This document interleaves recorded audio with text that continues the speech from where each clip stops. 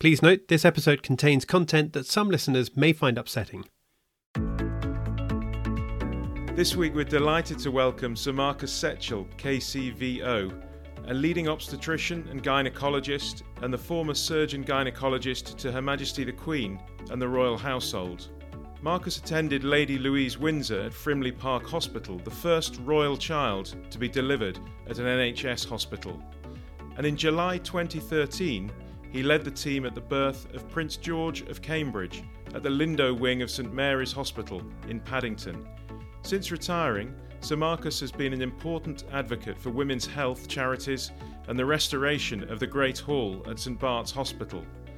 He was guest of honour at Felsted's 450th anniversary speech day and is also a former president of the Old Felstedian Society. Welcome to this week's Felsted Talks podcast.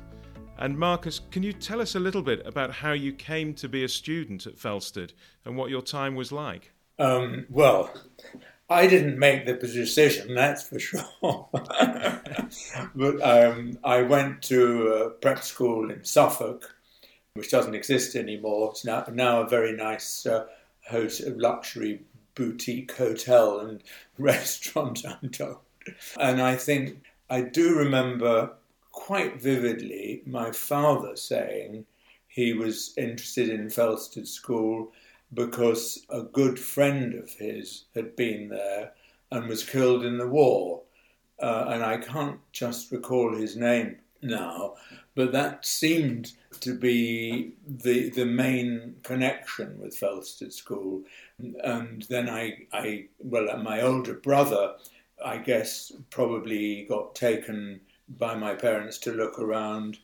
I don't actually remember coming on a look round before or anything like that, but I got a place offered and I was asked that the place shouldn't begin till the January's term because my birthday was in early October and I would have only been 12 when I started rather than 13.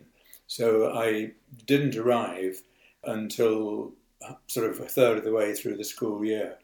But that was made even more extraordinary because just before Christmas of the preceding year, I went into Addenbrooke's Hospital in Cambridge to have a very routine tonsils and adenoid operation. And while I was in the ENT ward, I developed acute appendicitis. And I certainly learned that an ENT ward is not the safest place to develop anything below your head and neck because they just told me, we're not going to let you go home because you've got a temperature. Are you sure you're feeling all right? And in the end, I said, well, actually, I've got a bit of a tummy ache. And I hadn't said anything about it because I wanted to get home for Christmas. But in the end, so then they told me I wasn't going to be sent home because of this. And after 24 hours of various different surgical teams coming to see me, they decided to operate. And I then, because it had been a bit neglected, had a very stormy post-operative recovery and spent 6 weeks in hospital. So the reason for that anecdote is that I then joined halfway through the term. And that was quite a disadvantage because the other classmates had all, got their friends and so on. And there was this rather frightened little boy being somewhat laughed at. I spoke very slowly in a very squeaky voice, and they used to imitate my voice. So I sort of recovered from that. So it sounds as though boarding school would have been quite a robust environment at that time. Yes, it was certainly less cosy. The prep school I went to from the age of 8 was a very cosy small place. And I think, Felsted was a big place. And it took me a little while to adjust to. Yeah. And I did so. I can't remember what I definitely didn't want to show fear or any ill effects from this slight teasing and so on. And then gradually during my school career, I, gained confidence. and at a very early stage took an interest in drama, and I'm sure that was all about to be another persona, all that sort of thing.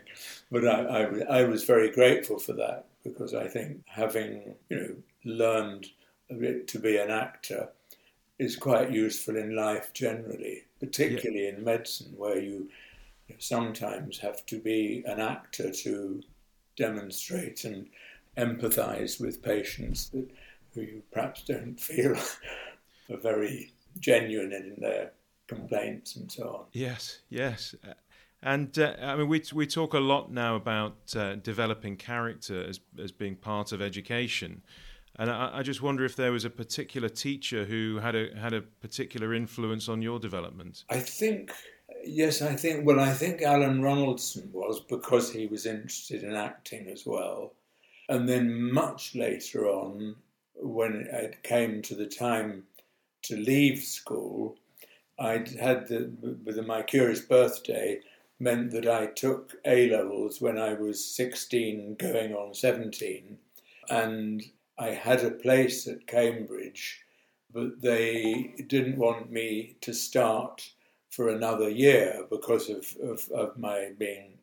Actually, I went for an interview at King's where they turned me down saying, "You're too young, dear boy, you're too young." But Keyes did take me but for a year delayed. So, the school didn't know what to do with me. There was no such thing as gap years, and my parents certainly didn't know what to do with me. So the school said, "Well, why doesn't he stay on and do? You've had a very rigid scientific sort of background and do some arts and languages." So I stayed on and did art with Trevor Goodman and German with Mike Hawthorne as a one-to-one pupil, which was very strange, really. But I enjoyed them both.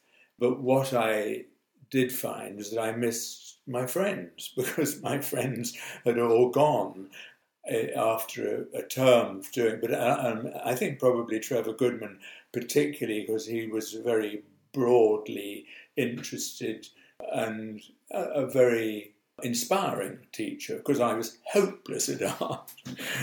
But he made me feel I wasn't altogether, and I think he got me doing pottery in the end. I think the housemaster actually had quite an influence, and then particularly Tony Bueller, who was assistant housemaster of Windsor's, but also was in charge of tennis. And I was allowed to play tennis, but you weren't allowed to drop cricket until you were 16. But I was so bad at cricket and so bored by it, although I was a wicket keeper, and one day I was caught chewing gum as wicket keeper, just in a practice game. It wasn't in a school match or anything. And they said, "We don't want you playing cricket anymore," whoever the cricket master was. Yes. So I said, "Well, can I do tennis?" And so they let me do tennis at a younger age than was normally allowed. So there was a flexibility that even then. Yes. Well, that's good. And then after that, it was off to Cambridge to study medicine. You weren't put off by your experience as a 12-year-old with appendicitis? Well, no, I think the answer is that I got rather interested in hospitals, and it wasn't so much the science of it, but the routines and the culture, and I can remember being transfixed by the beautiful ward sister on the ward rounds, and it is sort of formality of the ward round, which is somewhat gone nowadays. But it was a sort of, very formal traipse around the ward to each bed with about 10 people. And I think that's probably got me interested. And when you were starting out in medicine, is there anything you wish you'd known then that you know now? And is there any advice that you would give to a current student who is thinking about medicine? Well, I think current students thinking about medicine do actually probably have more opportunities to find out what it's about by getting put in touch with mentors or OF doctors who encourage them and give them a bit of insight. But I'm not sure there was... Oh, well, I did... That's right. I did go and took a holiday job as a part-time... as a full-time hospital porter in the local hospital, which was Huntingdon Hospital. And it was extremely menial. In fact, having gone for an interview to get this job, they warned me that it was very menial. And they paid me. I mean, it wasn't work experience. And I remember when I started, in the first day, they actually couldn't think of what to give me to do. So they said, there's a lot of wall washing wants doing in the bathrooms. So I spent the first several days washing walls in the bathrooms. And then one of the other porters, I think a theatre porter, one day said, shall I try and get you into theatre? And he did that and got me into theatre. And then I did sort of more general portering jobs. But I guess I got a feel for the buzz of the hospital, and it wasn't so much, what the illnesses or disorders were, as, yes, this is a nice sort of atmosphere to work in. Yes, and that nowadays, to follow medicine, you have to do so much work experience and so on. But I guess that's important so that people know that it is something that they can commit to, because the training is long and expensive to provide. So if you need to be sure that it's the right people who are going into the courses. Sure. And then I should mention, because I after the first term of my art and German, when I missed all my friends, I'm quite surprised looking back, because I wasn't very full of initiative, I don't think, but I decided that I wanted to leave school and go out into the big wide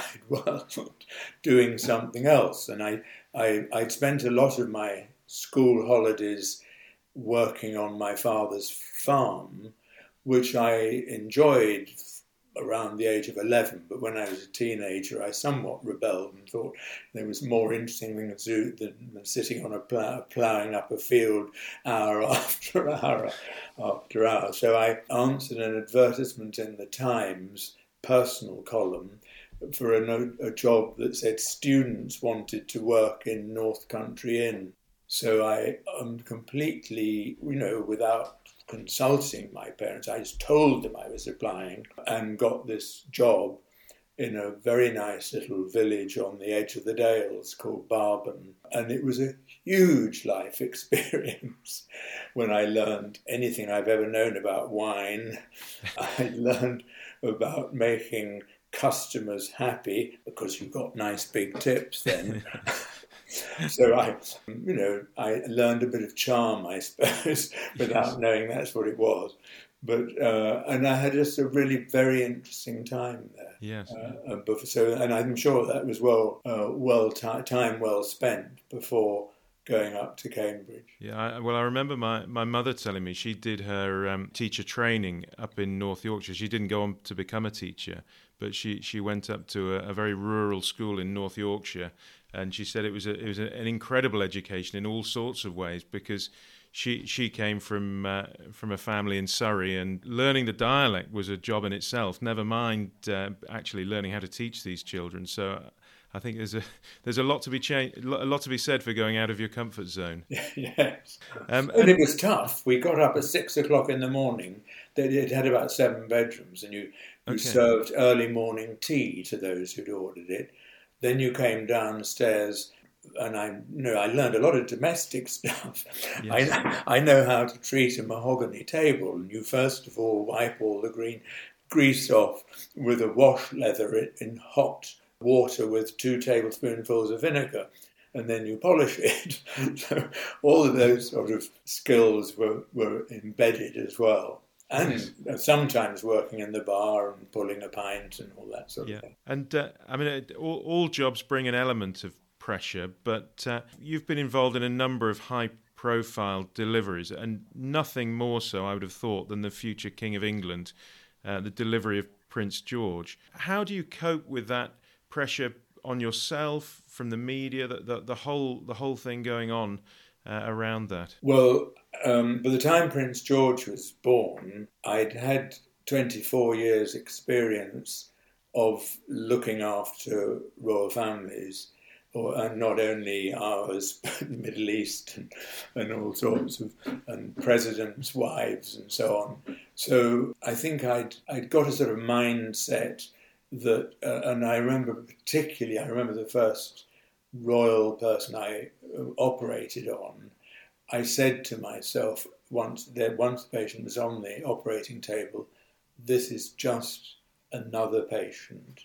Mm-hmm. All the same, she'll be feeling the same anxieties as all other patients, and just keep remembering that. And I think that's probably what kept me keep a cool head. Yes. And of course, at Felsted, we were very fortunate to be visited by the Queen and the Duke of Edinburgh to mark the 450th anniversary.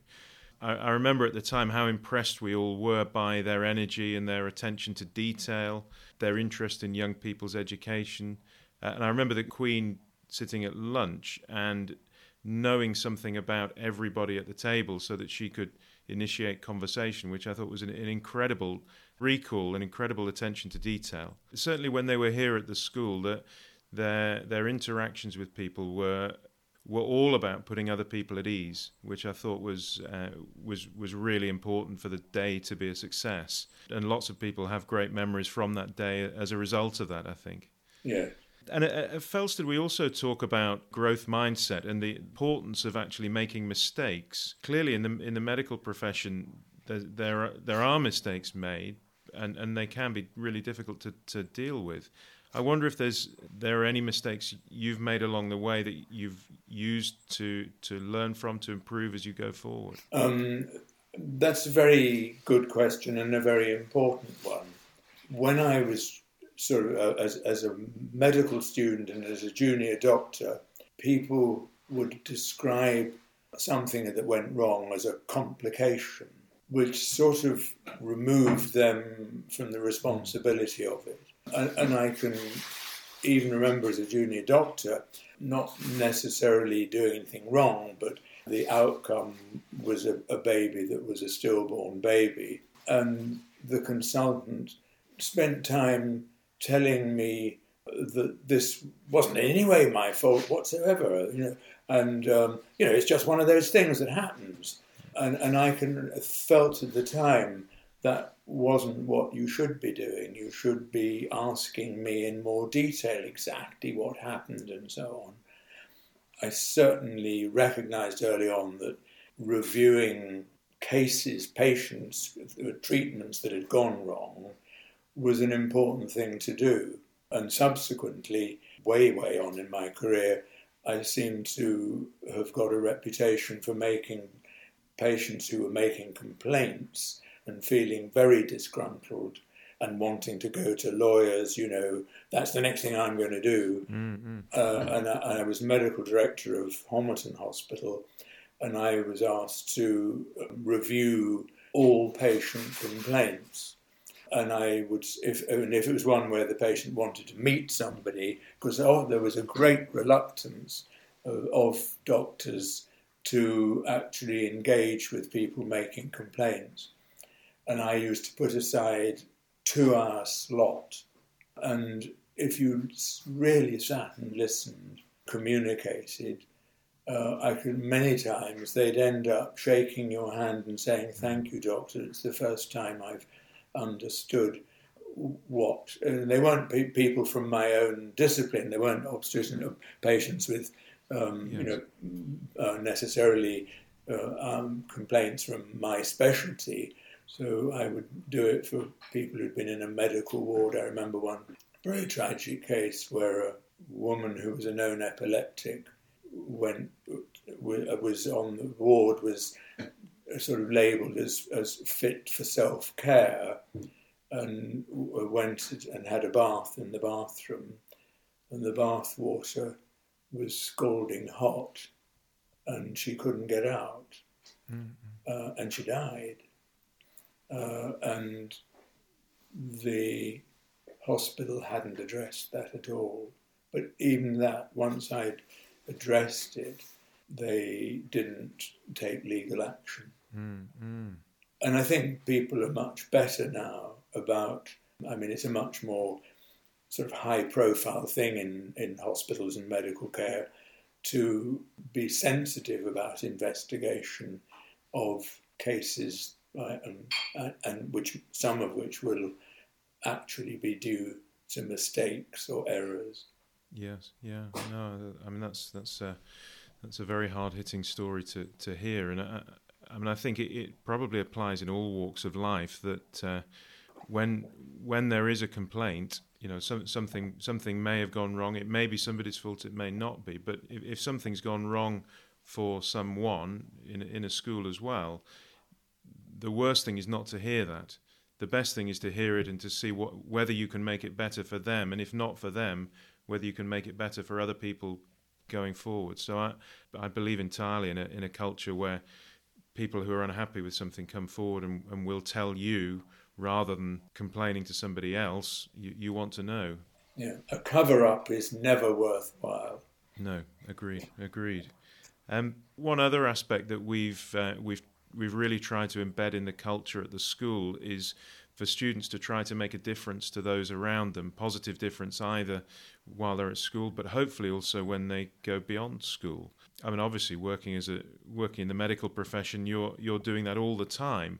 But I know you've now taken on a role as honorary president of the Wellbeing of Women charity. And I wondered if you could just tell us a little bit about the work of the charity and what inspired you to do that. Yeah, well, I've been involved with that charity during my working career because obstetricians and gynecologists were encouraged to take an interest, and indeed most of the consultants in obstetrics and gynecology, certainly in London and anywhere near, became serious contributors to Wellbeing of Women.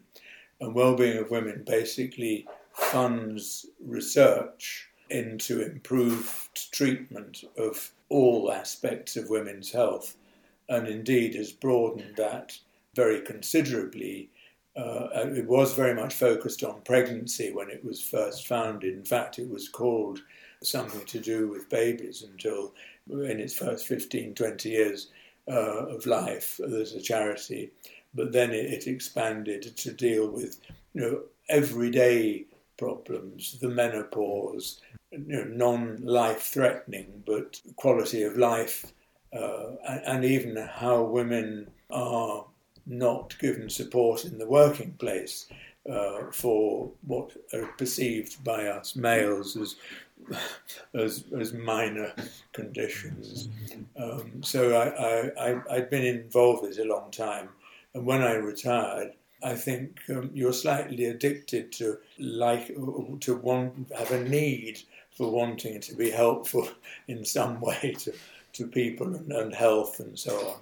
So I was very happy to expand my role there. I'm just having a cup of coffee made. Oh, very nice. And it's grown as a charity. Yes. It's not a massively big charity. It's not like Save the Children but it spends about $3 million a year on research grants, which are the applications are dealt with in a very proper, reviewed by an independent team of research experts who say, yes, this is something that could go somewhere. Yes, yeah. So, and I've enjoyed doing that very much. Excellent. And what are you enjoying doing most at the moment? I know you're still playing tennis, for example. I was playing tennis yesterday. That picture behind shows hawk sailing boats in a race. I think I appear to be in the winning boat, but this is the photographic angle. I think we were coming in at third. But anyway, we had an annual tennis match between the sailors who sail in hawks and the sailors who sail in a boat called a cockle. So I was doing that yesterday. And a couple of weeks ago, I was playing in the Cromer annual tennis tournament, which used to be a sort of quite prestigious national tournament. Well, it still is national, but it's not so prestigious. and I played in the over 65s, although I like playing in over 75 tournaments. And we lost in the semi-final. Okay. But I have to tell you that the semi-final was the first round because there were only 4 couples entered into right, it. okay.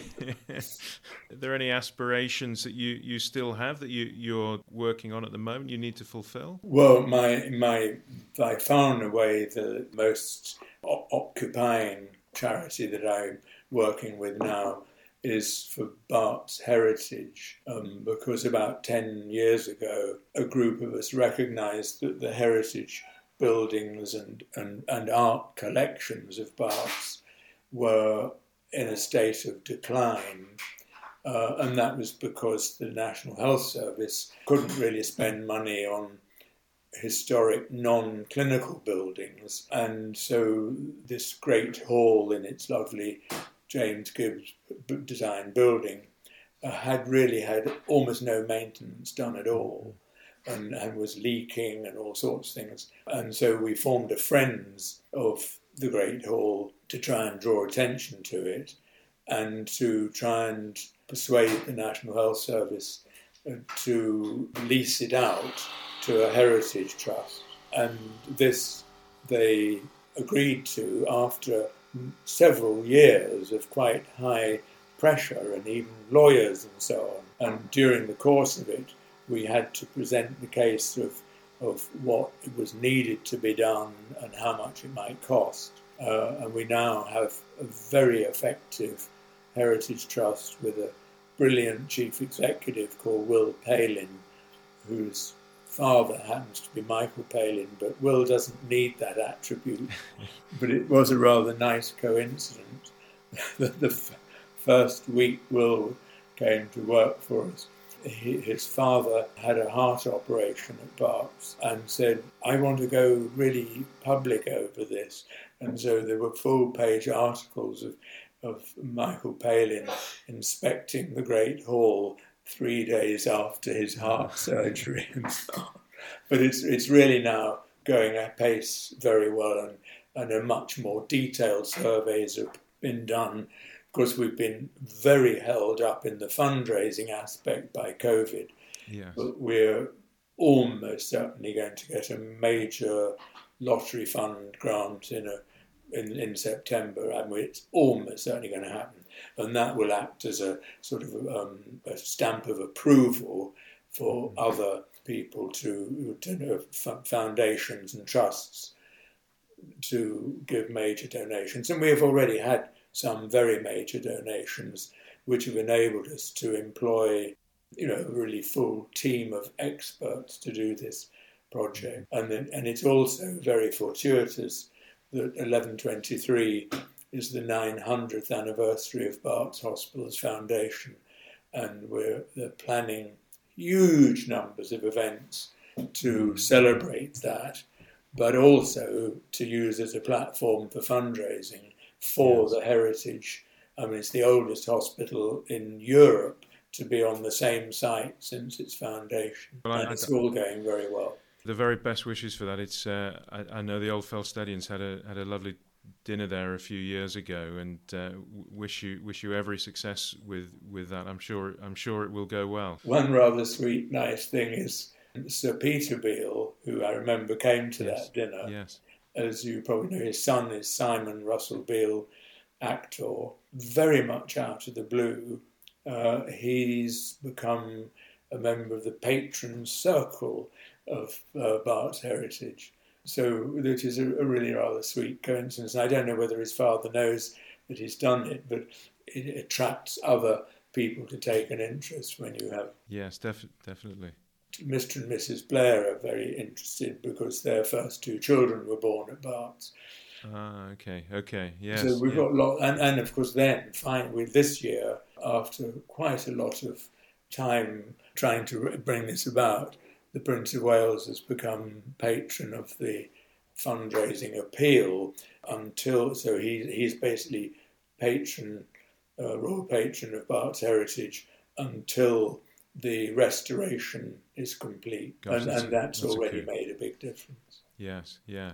Oh, well, no, the very best wishes for that. And thank you so much for your time today and for sharing so many stories from your time at Felsted and beyond. It's been fascinating to talk to you, and I hope you enjoy the rest of the summer. Thank you very much. And thank you too. I greatly enjoyed being president of the Society. It was a really, really enjoyable experience. And one of those things, again, is that helped retirement to have a point. So that was Marcus Setchell talking to Headmaster Chris Townsend. A great conversation. Now, the next episode of this podcast channel is going to be out soon. So whether you're listening on Apple Podcasts or Spotify or wherever that might be, make sure you click the option to follow or subscribe to this podcast. It just means that when the next episode comes out, you'll get a small notification so that you know that it's there. But until then, thank you for listening to this episode, and we look forward to seeing you next time. Bye for now.